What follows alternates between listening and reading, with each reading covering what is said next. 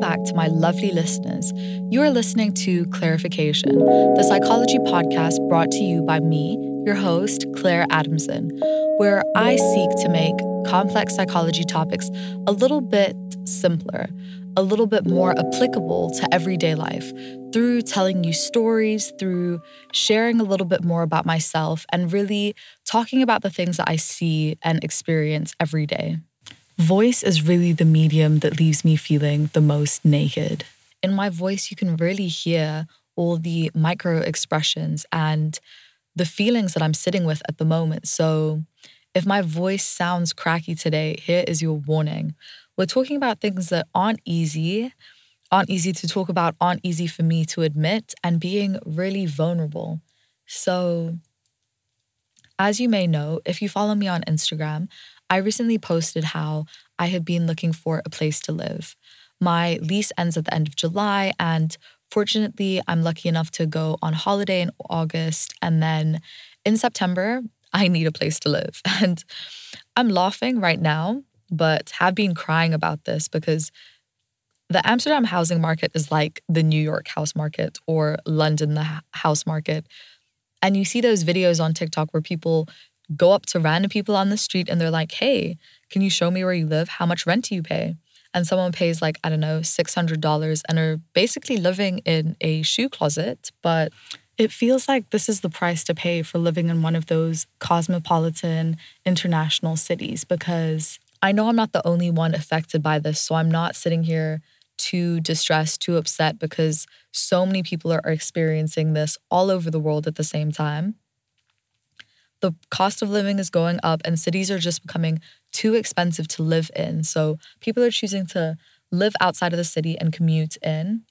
But what was really hard about this, not on one hand, of course, it is the fact that I have to go on my email and my computer. You got to get on your Zoom every day at 10. In fact, you got to get on at 9 a.m. because that's when they post new listings. But that's one side of it. The other side of it is actually feeling vulnerable and helpless, because I know this is not something that I can solve or fix by myself.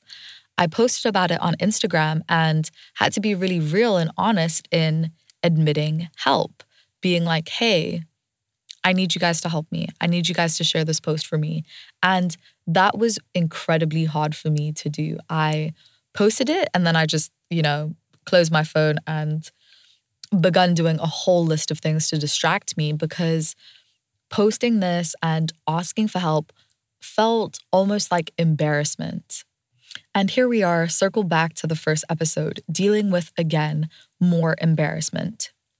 The difference is, in this instance, I can tell that the embarrassing thing is the societal expectation and pressure to have everything all figured out, which I don't, and should not subject myself to that pressure to have everything figured out. I was better able to understand these dynamics in a quote from a book that I'm reading.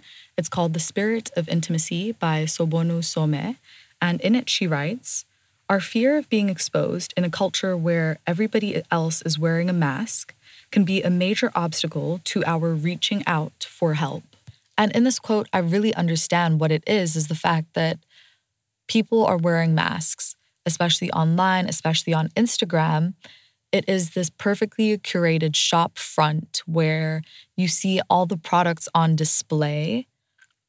And I don't even know how I feel about thinking about people like products, but Instagram certainly makes it feel like you are a product. And everybody shows you the storefront, but not the back where they keep the mops and the brooms and the suitcases, because we're in between houses here. It's hard to ask for help when you're pretending to be this perfect version of yourself all the time.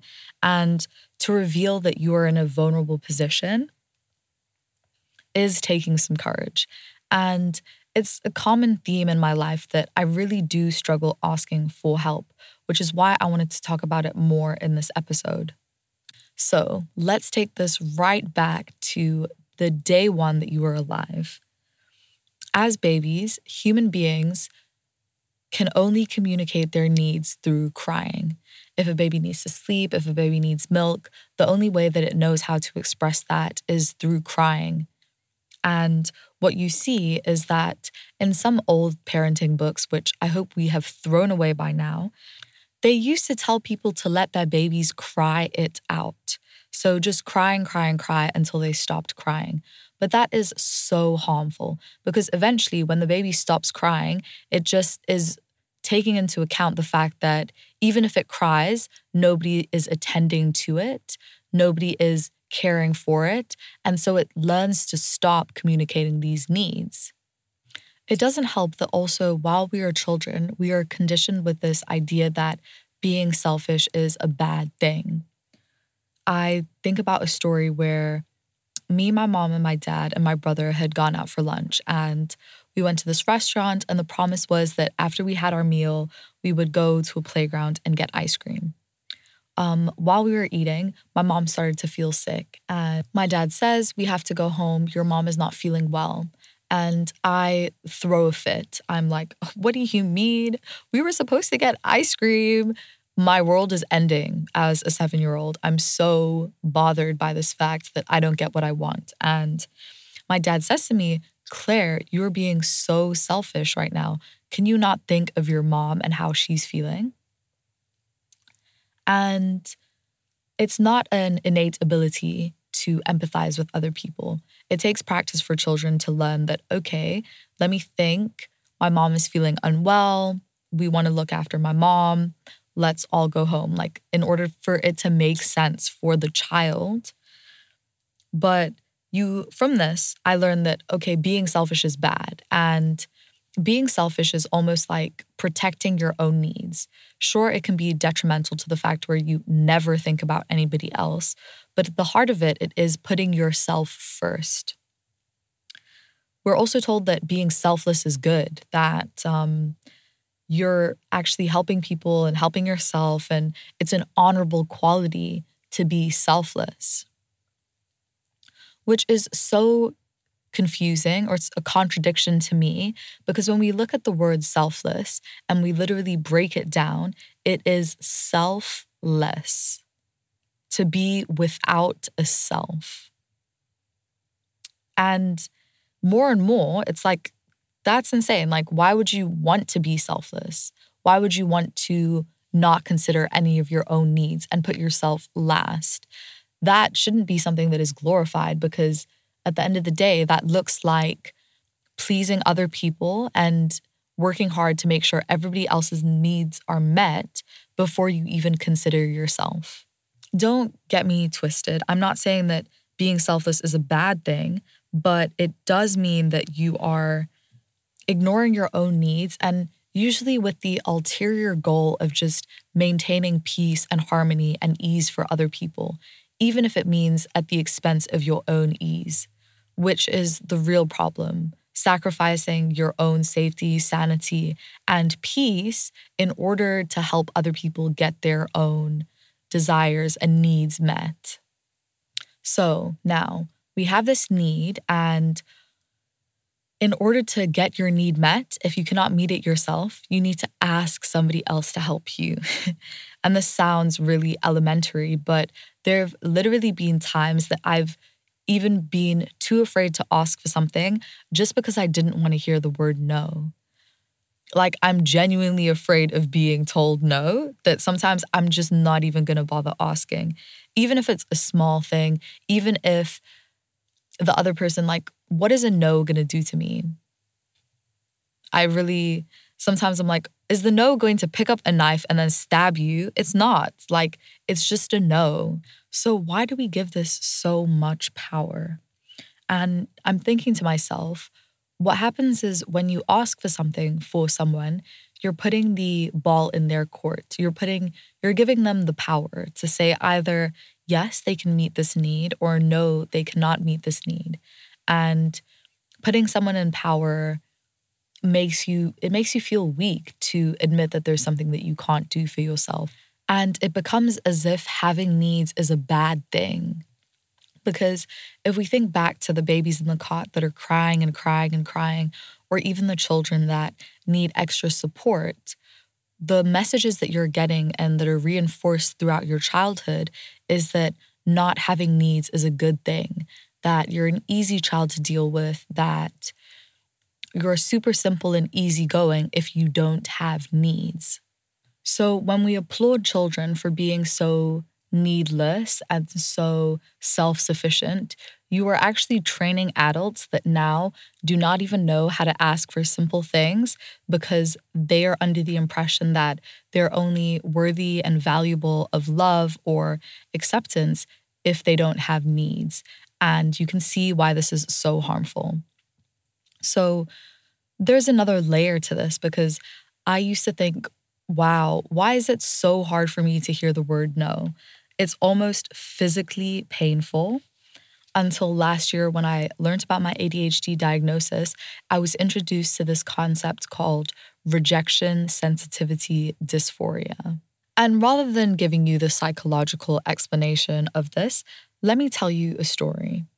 Last year, I was dating this girl, and for the time that I was at home in Kenya, we were long distance relationship. And one evening, I tried to call her on the phone. The phone rang. She didn't pick. 5 minutes later, her do not disturb sign comes on. And this is just a setting on iPhones that lets you silence all incoming notifications. And I saw this and I almost threw up. Like, I was weak on my knees. I was like, whoa, what on earth just happened? And this is my interpretation now, I imagine she saw the phone, sees that Claire is calling, and is like, I don't want to talk to her, lets the phone finish ringing, and then turns on her do not disturb, turns off her notifications. And there's a number of things that could have happened. One, her do not disturb could be automatically scheduled. Or number two, she could have just been busy and turned it on. But in that moment of seeing that fairly neutral stimulus, someone's just doing something on their phone, I felt physically sick. Like, my mind just set off into a spiral of all the possible reasons and all the possibilities as to why she decided to silence her notifications. I just felt personally attacked, like she hated me. Like, if she wanted to break up with me, she could have said, I hate you. And it would have probably had the same effect as the turning on her do not disturb.